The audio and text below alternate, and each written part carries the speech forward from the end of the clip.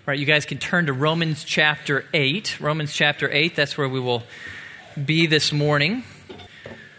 Romans 8, while you're turning there, I'm going to show you more pictures of my kids because I know of no better way to endear myself to you than to show you two cutest kids in the world. That's not just my personal opinion, that is factual information. This is Luke and Gracie. They are incredibly cute, immeasurably cute. They're also incredibly active these days. They're 2.5, and as I think you can see in the pictures, they run everywhere. They climb everything. They jump all the time, incredibly active. They wear me out every day. But because of all that activity, they are now really prone to injury. We have a lot of falls in my household, a lot of skinned knees and banged heads because they take so many risks these days. I'm really glad that God designed their bodies to be kind of bouncy and resilient. If I took half the falls that my son did just this week, you would be looking for a new pastor. I would be dead. My kids are falling all the time. And when that happens, when they fall, when they scrape a knee, when they get a finger caught in the door, when they get scared about something or afraid, there is always one word that comes out of my children's mouths when they are hurt. What is that one word? Mommy. Never daddy. Never daddy. I'm fun when you want to play or when you want something to climb, then daddy will do. But as soon as you're hurt, then daddy's no longer sufficient. Now they need mommy. They call out, they cry out for mommy. In their minds, the solution to their every problem is mommy. And to be honest, they're pretty much right. Julie is much more capable than I am at comforting and nurturing and taking care of them. They know the solution to every problem is one person, mommy. Well, this morning as we look at Romans chapter 8, Paul is going to tell us the solution to every problem in your life comes down to one person. Everything bad in your life is solved or will be solved by one person who is the focus of Romans chapter 8. Now, I'm really jazzed up this morning that we have finally gotten to Romans 8. Romans 8, this is the summit of the whole book of Romans, the pinnacle of the book. It is nothing but unadulterated good news. The biblical scholar Griffith Thomas put it this way of Romans 8. He said, it is undoubtedly the chapter of chapters for the life of the believer. This is as good as it gets, Romans chapter 8. Because in Romans 8, God finally presents to us the solution to every problem in our lives. The solution is found in one person, and that person is the Holy Spirit. That's who the whole chapter is about, the Holy Spirit. You've seen him hardly at all as we have marched through Romans. But now, Romans chapter 8, he is mentioned 17 times in this one chapter. It's all about him, all about the Holy Spirit. So let's meet him. Look with me, Romans chapter 8, starting in verse 1. Paul says, therefore there is now no condemnation for those who are in Christ Jesus. For the law of the Spirit of life in Christ Jesus has set you free from the law of sin and death. For what the law could not do, weak as it was through the flesh, God did, sending his own Son in the likeness of sinful flesh. And as an offering for sin, he condemned sin in the flesh so that the requirement of the law might be fulfilled in us who do not walk according to the flesh, but according to the Spirit. Now, Paul starts with this really good news, this stunningly good news. Therefore, there is now no condemnation for those who are in Christ Jesus. And we need to observe the words carefully here. Therefore, there is now. He's using these summary terms, these transitional terms. What Paul is telling us is that at this moment, as we move through Romans, Paul is stepping back. He is stepping back to survey the whole book of Romans. He is looking at the entire book to finally present to us the grand solution to the overarching problem of Romans. What is that problem? The overarching problem of Romans is condemnation. Condemnation. That's the big problem of Romans. It's the Greek word katakrima. It only appears in a couple other places in the entire New Testament, and that's Romans 5. Romans 5 is the only other place. Let me share one of those verses with you. We studied this earlier this semester. Romans 5:18. Through one transgression there resulted condemnation to all men. Through one transgression. You guys remember, that's Adam's sin. Adam's choice to take of the forbidden fruit, when he made that sinful choice, the result was condemnation to all of humanity, to Adam and all of his descendants. Now condemnation, that's a legal word. It's courtroom terminology. Condemnation, katakrima, it refers to the sentence that a judge levels on a guilty person. It is the consequence of being found guilty. That's the idea here. Now, what is the consequence of being found to be a sinner? What is the consequence here of Adam's sin? We've studied that throughout the book of Romans. The consequence is death. Now, Paul reminds us of that right there in verse 2. He talks about the law of sin and death. Law there, it means governing principle, the rule of life. There was this principle that sin brings death. That is always true. Whether for a believer or an unbeliever, whether the sin of Adam or our own sin always produces death. That is what condemnation is all about. The sentence of our sin is death in all of its forms. And remember, as we've moved through Romans, we have studied that death is a big thing in Romans. Death is a huge word. Death in Romans, it includes relational death as a consequence of sin. That's separation from God and from others. And it includes spiritual death, the innate inability to please God. You cannot love God, know God, please God on your own because you are spiritually dead. And it includes physical death, the gradual decay and eventual expiration of this physical body. And worst of all, it includes eternal death. Eternal separation from God in a real place called hell. That is death. It's a huge thing in the Bible. Death in all of its forms, in all of its manifestations, is the condemnation, the sentence of sin. That is the problem of the book of Romans, that all of humanity is born under condemnation because of Adam's choice, because of his sin. We are all born into the sentence of death. Really bad news. Unfortunately, according to the beginning of verse 3, there's nothing we can do about it. Look again at verse 3. For what the law could not do, weak as it was through the flesh. If you want to escape condemnation, if you want to overcome sin and erase condemnation, the best that you could do would be to obey God's law, the Mosaic law revealed in the Old Testament. The best set of rules, of commands that you'll find anywhere in human history, the best you could do to please God would be to obey that law. But there's a problem. Romans 7. We've looked at for the last 2 weeks. Every time we try to obey the law, we are betrayed by our flesh, by sin living in us. That's true of the unbeliever. It's true of the believer too. When we try to obey the law in our own strength, we do not get righteousness. We only get sin. We only get guilt and death. That's the only thing the law can produce in us is guilt and death. Really bad news. All of humanity is under the condemnation of sin, which is death in all of its forms, and there is nothing that humanity can do to escape that. Fortunately, God has not left us on our own. Fortunately, God can do something. God has done something. What the law could not do, weak as it was through the flesh, God did.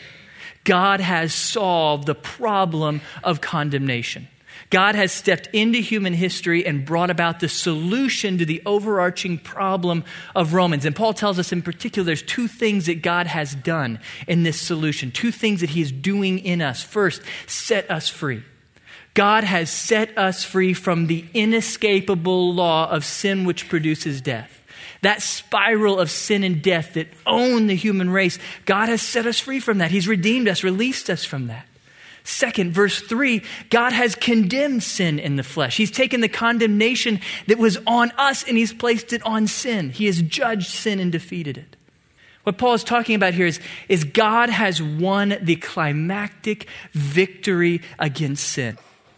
He has defeated this otherwise inescapable law of sin bringing death that humanity was trapped in. He has defeated it.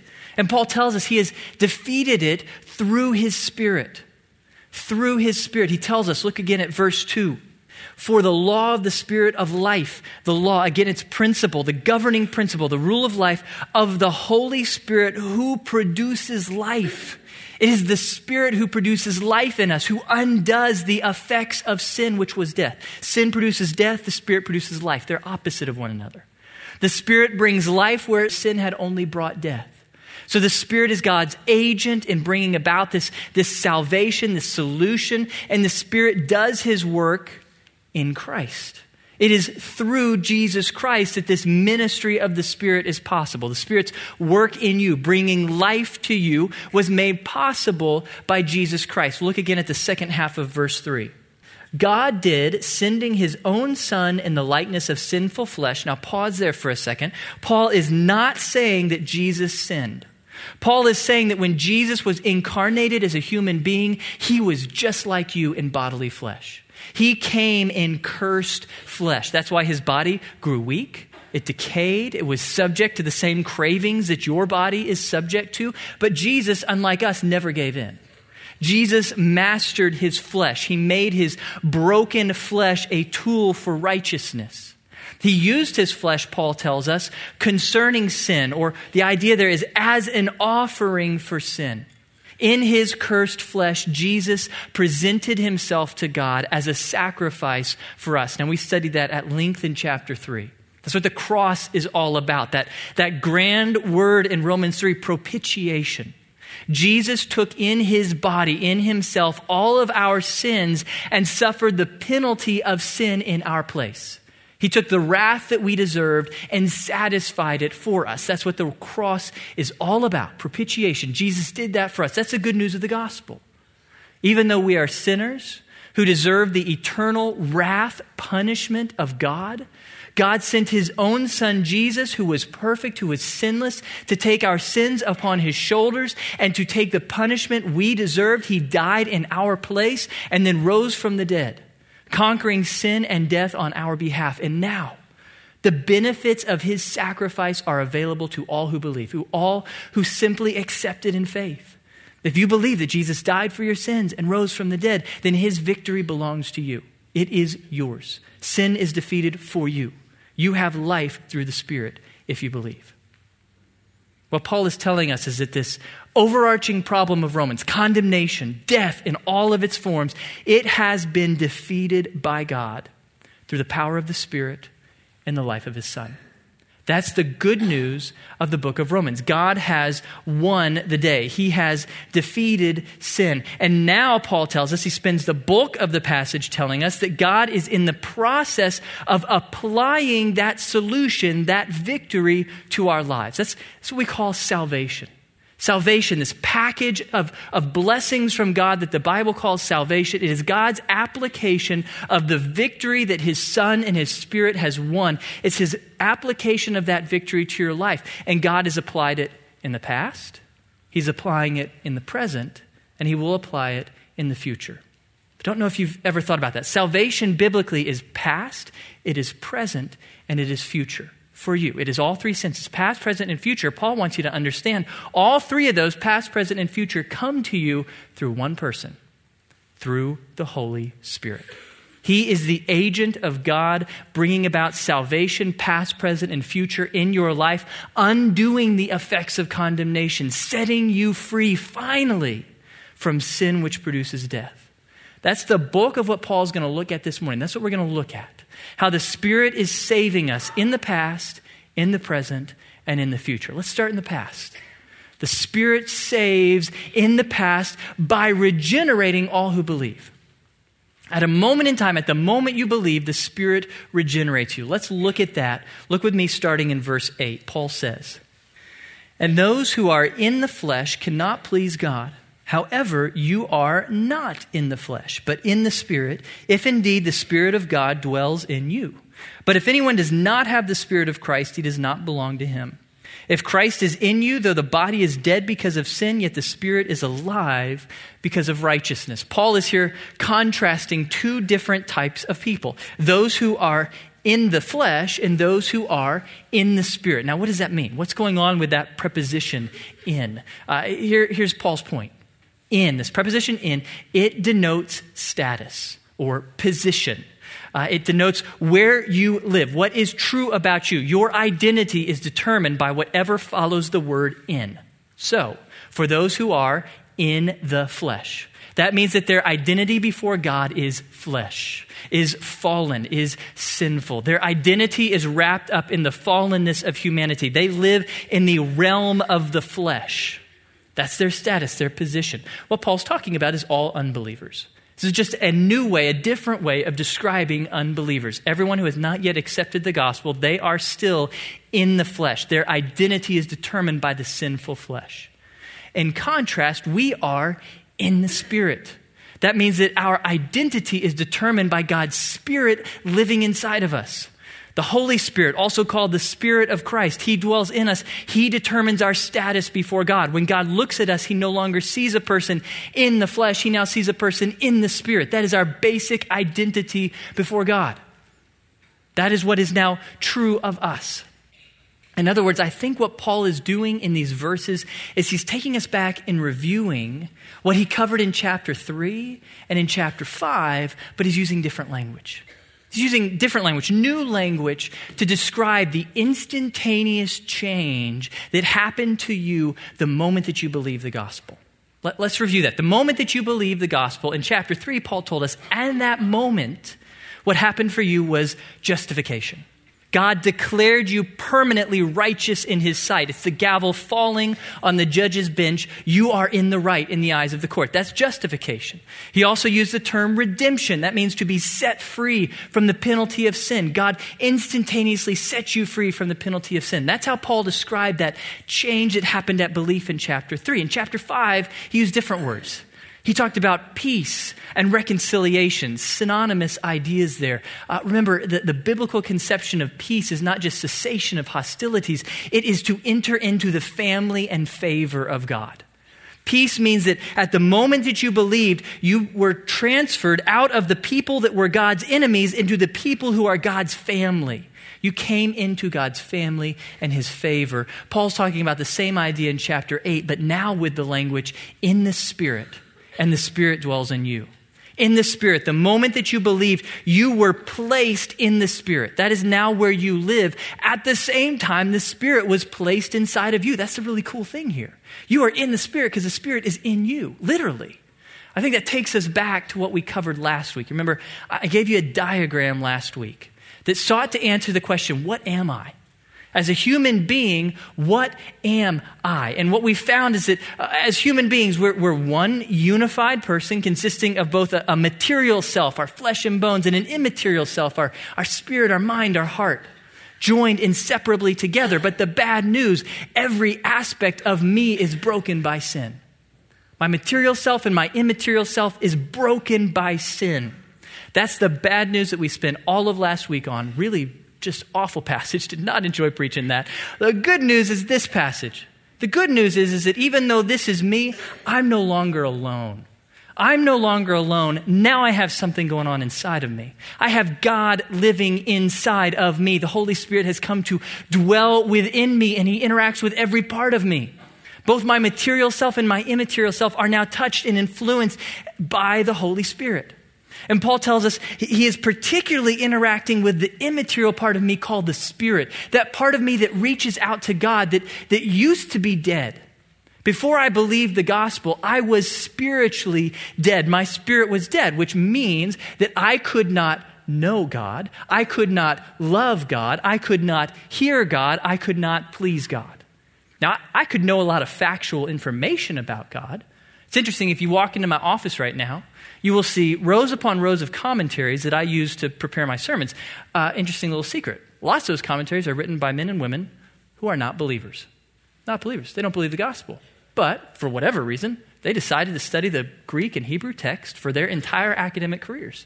And they've studied it really hard, a lot better than I have. Very smart men and women. They have dedicated themselves to understanding the biblical text in its original context and original language, and I use their stuff because it's good. They have come to really deep, factual understanding of the text. Yet sadly, even though they have all of this factual knowledge, they have no appreciation for it. It has not entered into them. It has not transformed them in any way. It has not grown their love for God. To them, it's just foolishness. It happens to be interesting foolishness to study. It remains external to them. It's no different than any other subject of academic study because their spirit is dead. They can study God, but they cannot know Him, love Him, please Him, hear Him. Good news is for us. The moment that you believed the gospel, the Spirit of God entered you and brought life to your spirit. We call that regeneration. He regenerated your spirit. He caused it to be alive once again. Now, I am still a sinner. Sin still affects every part of me, but now my spirit is alive. I can love God now.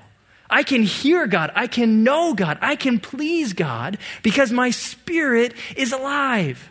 That's the great news. Now, when I study the Word of God, it isn't external to me. It's not just an academic subject. It is life to me. It enters into me and changes me because my spirit is alive.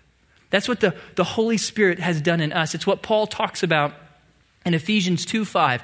Even when we were dead in our transgressions, that was us before belief. We were born dead in sin, our spirit dead and unable to reach out to God. Even in that moment, God made us alive together with Christ. By grace you have been saved. God has made your spirit alive. Your body is still dead. It is still decaying, as Paul admits in Romans 8, and yet your spirit is alive. You can know and love and please God. That's great news. That transformation happens at the moment of faith. Great, great news. But what Paul wants us to understand is that as great a news as that is, it is only the first step in salvation.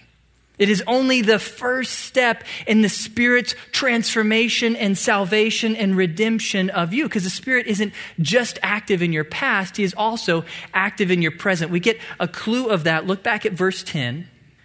Yet the Spirit, our spirit, is alive, that is regeneration, because of or for the sake of righteousness. For the sake of righteousness. What Paul is saying is that the reason that God sent His Spirit to live inside of you is for the sake of or for the purpose of bringing about righteousness in your life. Leading you to practice righteousness. What Paul is saying is that in the past, the Spirit regenerated you. In the present, His salvation in the present is empowering righteousness in the life of everyone who will follow Him. Empowering righteousness in the life of everyone who will follow Him. Look at verse 4.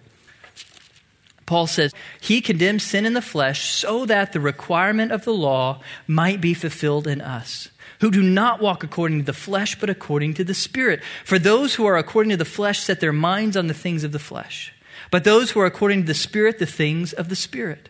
For the mind set on the flesh is death, but the mind set on the Spirit is life and peace. Because the mind set on the flesh is hostile toward God, for it does not subject itself to the law of God, for it is not even able to do so. Look again at verse 4. The reason that God set you free from sin, that God condemned sin in the flesh, was so that the requirement of the law might be fulfilled in us. This is so huge. It's so significant. What Paul is telling us is that God sent His Son Jesus to earth to die for our sins, not just to get us to heaven.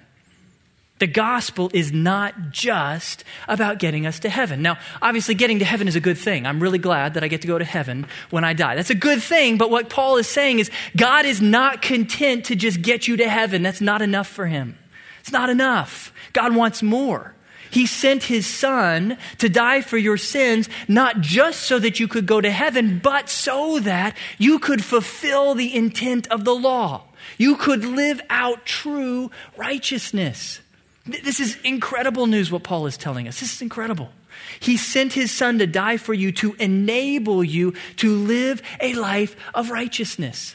Jesus didn't just die to justify you. He also died to sanctify you, to help you to grow in obedience, to help you to begin to live out the righteousness that God has always wanted for your life. God is not interested in just forgiving your sins. That's good news that He forgave them, but that's not enough. He wants you to stop sinning. That's His goal. Let's stop the sin before it ever happens. He provides forgiveness, but He wants us to stop, and He's made it possible through His Spirit. His Spirit has come to live within us so that as we follow His Spirit, Paul tells us literally, we are able to fulfill the requirement of the law. And this is incredible what Paul's telling us. He's saying that for 1,500 years of human history, between Moses and Jesus, there was the law. This Mosaic law, the law of the old covenant, and everything that the law intended, it failed to accomplish. Year after year, the intent of the law to lead humanity to righteousness, the law failed to do that. Why? Not through any fault of its own, because of us. Because we are sinners by nature, the law was betrayed by us. But now, what the law could never do, lead us to righteousness, God is doing in us through His Spirit as we follow. The Holy Spirit is doing what the law always intended. That's why you don't need a law. You don't need to go back to Exodus or Deuteronomy and follow all the things that it tells you. You don't need a law anymore. That was for the old age. You have something better now. You have God in you.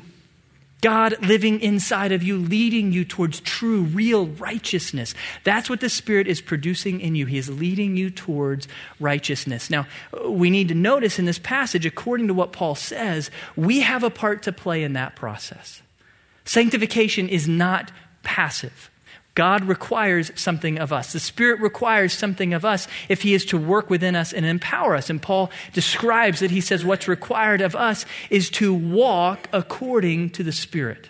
To walk according to the Spirit. Now, what does that mean? What is Paul doing here? In verse 5, he just leaves out the word walk. Live according to the Spirit. What does that mean? Let's go back to our chart. Paul's contrasting two prepositions here. In, that determined your status. It was about being a believer or an unbeliever, but not according to. That's a different preposition. According to is about lifestyle. Whatever follows according to is the lifestyle you live, the pattern of behavior you walk after. For those who live according to the flesh, that could be anyone who's not following the Spirit. That could be unbelievers. All unbelievers would fit that description. It would also be any believers who choose not to walk according to the Spirit. They are walking according to the flesh. Walk according to the Spirit, that's believers who are making a mature decision, who are choosing to follow the leading of the Spirit. Okay, so that's what Paul's talking about. Believers who are making this daily choice to follow the leading of the Spirit. But what does that actually look like? How does that work? We get a clue in Galatians 5. You probably knew I was going to take you there. Galatians 5, the definitive passage on what it means to walk by the Spirit. Paul says, "But I say, walk by the Spirit, and you will not carry out the desire of the flesh. For the flesh sets its desire against the Spirit, and the Spirit against the flesh. For these are in opposition to one another, so that you may not do the things that you please. But if you are led by the Spirit, you are not under the law." He gives us a synonym here. To walk by the Spirit is to be led by the Spirit. To allow the desires of the Spirit to guide and direct your life. As believers, we have a choice. We have a choice between two options. We can follow the leading of the Spirit, his desires for our lives, or we can follow the leadings of the flesh. The natural sinful desires that just come unbidden out of you. You can follow that. You can choose between those two options, but Paul tells you in Galatians 5 what you will get for each choice. If you choose to live by the flesh. Now, the deeds of the flesh are evident, which are immorality, impurity, sensuality, on and on. He goes on for 3 verses, laying out this whole host of sins. If you choose to follow the leading of your flesh, the natural desires that come unbidden from you, the result will be a host of sin in your life. Tons of sin. If, on the other hand, you choose to follow the leading of the Spirit, then the fruit of the Spirit is love, joy, peace, patience, kindness, goodness, faithfulness, gentleness, self-control. Against such things there is no law. If you follow the leading of the Holy Spirit in your life, then the Holy Spirit comes upon you and produces in and through you his fruit. And I love how Paul describes it as fruit. You're not producing these things. You are not making love. You're not making peace because you can't. You're a sinner. It is not in your nature to do that which is right, so the Spirit does it for you. The Spirit produces his fruit through. He produces righteousness in and through your life as you follow his leading. Now, here's how I like to illustrate it. I think what Paul has in mind in Romans 8 and Galatians 5 is easy to understand. If you think about flying to Chicago, imagine that I told you right now, I want you to fly to Chicago. Now, one option is you could walk outside right now and you could start flapping your arms. You could start trying with all of your effort, with all of your energy, with all of your strength to fly to Chicago. Sad news, you're never going to get there. Because it is not in your nature to fly. It is not in your nature to overcome gravity. You are subject to gravity. It will always win. You're never going to get there. Just like you will never get to righteousness. You will never produce righteousness because it is not in your nature to do so. But there's good news. You have a second option. You can get in a car, drive to Easterwood Airport, and get on a plane. Because it is in the nature of a plane to fly. A plane has the ability to overcome the law of gravity and fly you to Chicago. If you are in the plane, then you can do what is supernatural to you. You can fly. You can fly so long as you are in the plane. Now, at any moment on your journey to Chicago, if you step off the plane, you will plummet to your death because you are still subject to gravity. You still can't do it. But so long as you are in the plane carries you and allows you to do that which is supernatural to you. So it is with righteousness. You cannot do righteousness on your own. It is foreign to you. It is not within your nature. But if you are in the Spirit, if you walk in the Spirit, if you allow the Spirit to lead and direct your life, then the Spirit will allow you to do what is supernatural, what is against your nature. He will produce through you righteousness, real, true obedience to God. He will do that in and through you as you rely upon Him. Now you have to continue to rely upon Him. If at any point you take the reins of your life back, then you will plummet. You'll fall back into sin because that's all you can do. But as long as you rely upon Him and walk in His power, you can fly. Okay, now, that's great news, that we can walk according to the Spirit and fulfill the intent of the law, live out true, real righteousness. What does that actually look like? It's a really spiritual, kind of churchy lingo there. Walk according to the Spirit. It sounds ethereal. What does that actually look like in life? How do I live that out? Well, Paul tells us. Paul gets really practical in the next part of Romans 8. He tells us that to walk according to the Spirit means to set your mind on the things of the Spirit. That's how you actually do it. Paul's moving to application here. How you walk according to the Spirit is you set your mind on the things of the Spirit rather than the things of the flesh. And by setting your mind, or in the next verse, he uses the noun, mindset. What Paul means here by mindset or setting our mind, mindset is the collection of truths, of values, of desires that you dedicate your thoughts to.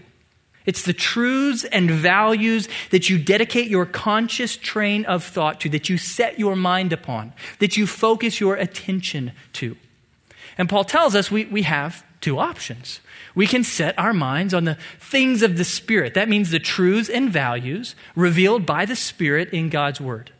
When you focus on the things that God has revealed in His Word as true, when you let your mind be consumed by the truths and values of God's Word, the result is life and peace.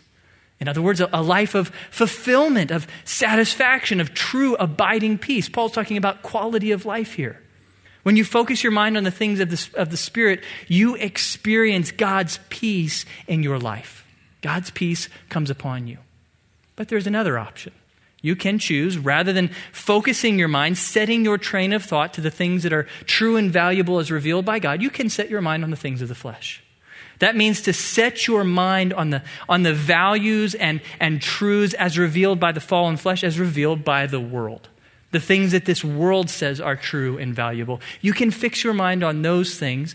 John helps us to understand what this looks like. John, in 1 John chapter 2, he describes this mindset of the flesh. He says, "Do not love the world, nor the things in the world. If anyone loves the world, the love of the Father is not in him. For all that is in the world, the lust of the flesh and the lust of the eyes and the boastful pride of life is not from the Father, but is from the world." The mindset on the flesh is the mindset on the things that this world values. He calls it the lust of the flesh. That's the desires, the cravings that come from my flesh. That's my appetites, my desire for comfort, for pleasure, for sex, all of those things. If I focus my mind on that, that's the mindset of the flesh. He talks about the lusts of the eyes. That's the desire for the goods of this world. If I set my mind to what this world can give me, that's the mindset of the flesh. And the boastful pride of life, that's the desire for fame, for reputation, for significance in this world. When I set my mind to those things, then I am living with a mindset set on the flesh. And interestingly, both John and Paul warn us to do that is to make yourself like an enemy of God.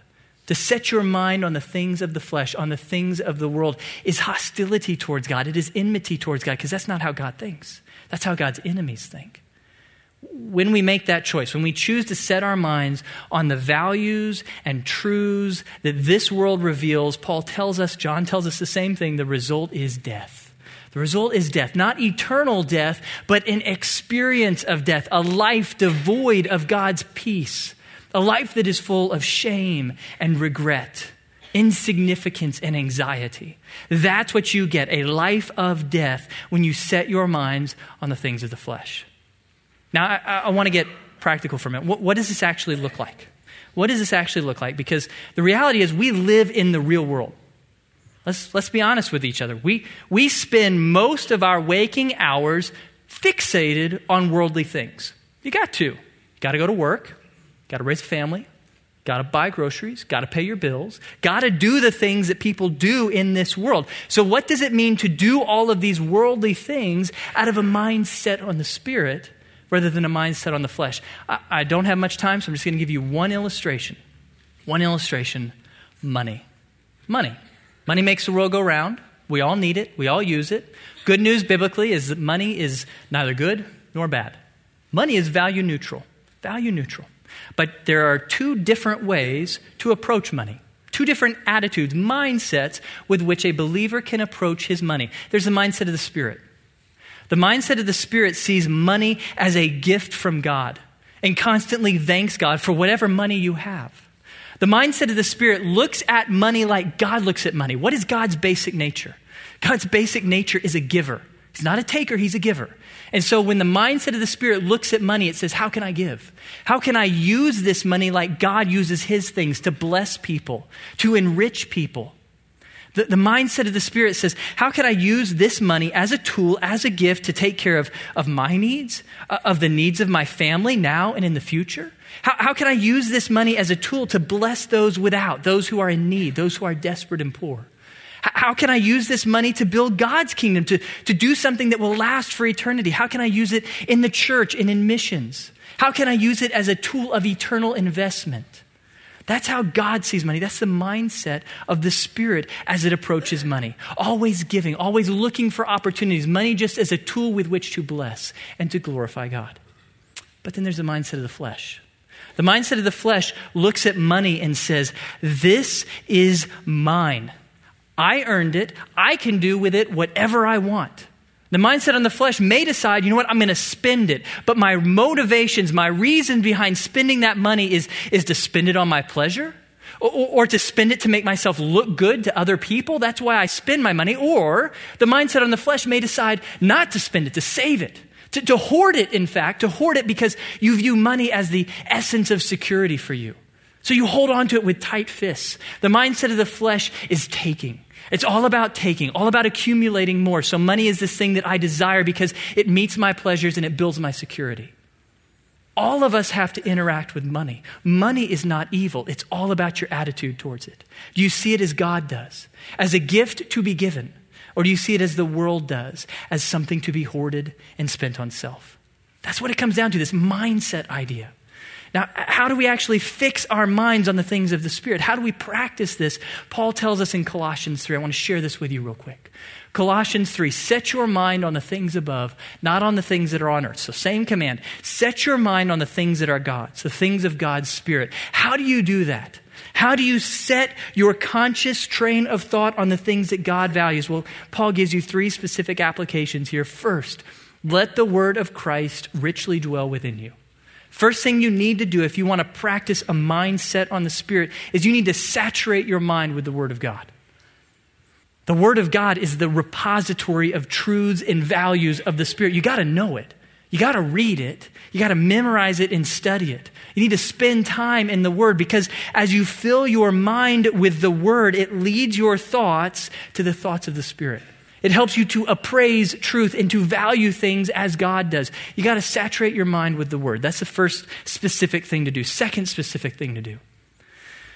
With all wisdom, teaching and admonishing one another, with psalms and hymns and spiritual songs, singing with thankfulness in your hearts to God.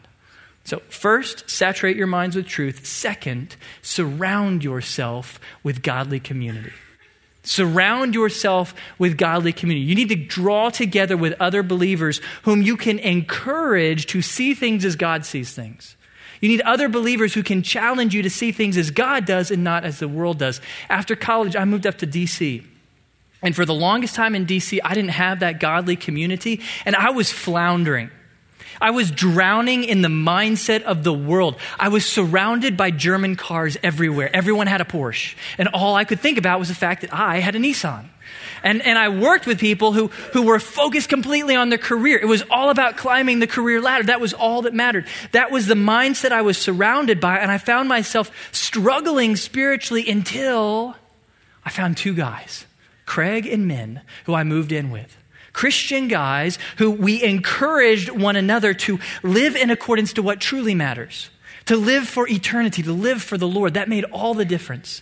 Surrounding myself with other believers who shared this mindset on the Spirit. So saturate your mind with truth, surround yourself with godly community, and third application Paul has for us, whatever you do in word or deed, do all in the name of the Lord Jesus, giving thanks through him to God the Father. Giving thanks.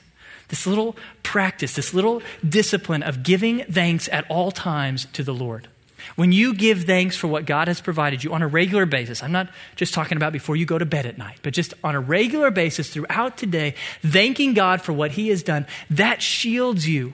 That protects you from the lies of this world, because the world is always screaming to you more. You must have more. But when you practice thankfulness, you remind yourself, no, I don't. I have everything. Why do I need anything more? God has already richly blessed me.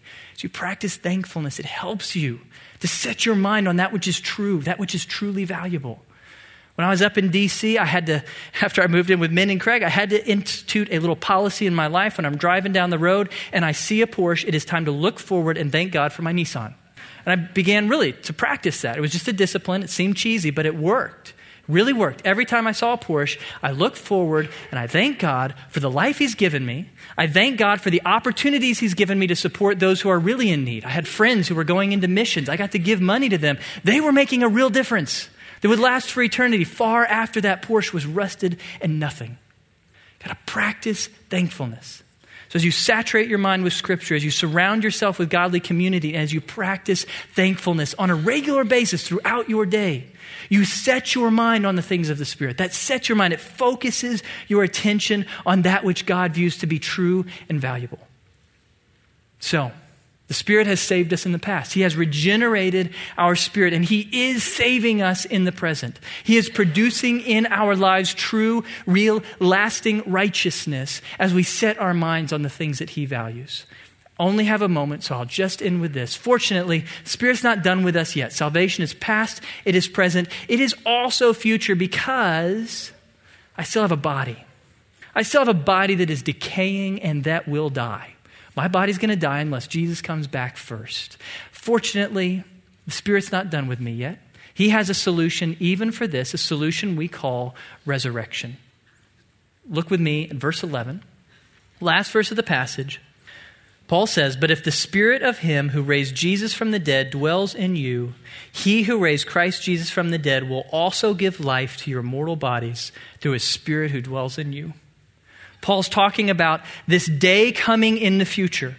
This day in the future, whether it's when Christ returns or we die and he returns, we will stand before God and the Spirit will resurrect us. He will bring back to life this decaying dead body. Here's what it looks like. So here's where we left it. The Spirit has regenerated us. This is good, but this is not yet great because my body is still decaying and dying, but that will come to an end. The Spirit will bring about this final act called resurrection when he removes the last vestiges of sin in me. The last effects of condemnation are erased. It is all gone. Sin and death completely gone forever as the Spirit resurrects my body to glory so that I am like Jesus in spirit and in body. I am perfected. That is the hope we have. That is the great hope we have. God is not going to allow you to remain under condemnation in any way. Again, God is not content to just get you to heaven. He's producing righteousness in your life now. In the future, he will resurrect you and perfect you so that you are everything he meant you to be. Glorious. His image bearer, perfected in every way. That's what he's doing in you. In the past, the present, and the future through his Spirit. His Spirit, the one applying salvation to your life in every way.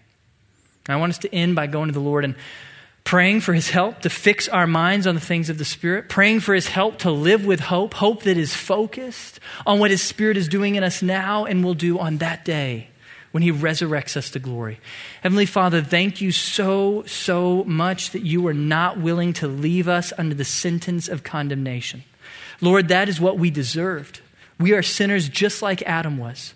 We deserve your wrath. We deserve the misery that our sin has produced, and yet in love and grace, you have stepped into human history through your Son and through your Spirit to set us free. Thank you, God.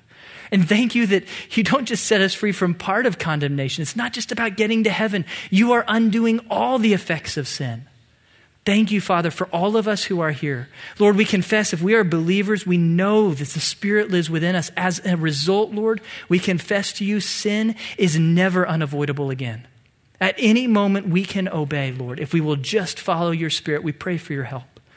Please, Father, convict us of where our mindset, our worldview is like that of the world, like that of the flesh. Convict us of where we are appraising truth or valuing things as the world does. Help us to see truth and value as you do. Help us to interact with this world with a mindset on the Spirit, on the things of the Spirit, on the things that you love. I pray, Father, help us to be people who live with hope. Live with hope that you are not going to leave us in the effects of sin, but you will one day resurrect us to perfection and glory. Let that be the hope and the cry of our souls. I pray, Father, that through your Spirit, you would make us to be people who are like your Son, that we would be like him in every way, righteous in our lives, not through our power, but through the strength of your Spirit. Thank you, Heavenly Father, for your goodness and grace given us in your Son and your Spirit. In the name of your Son we pray. Amen. God bless you guys.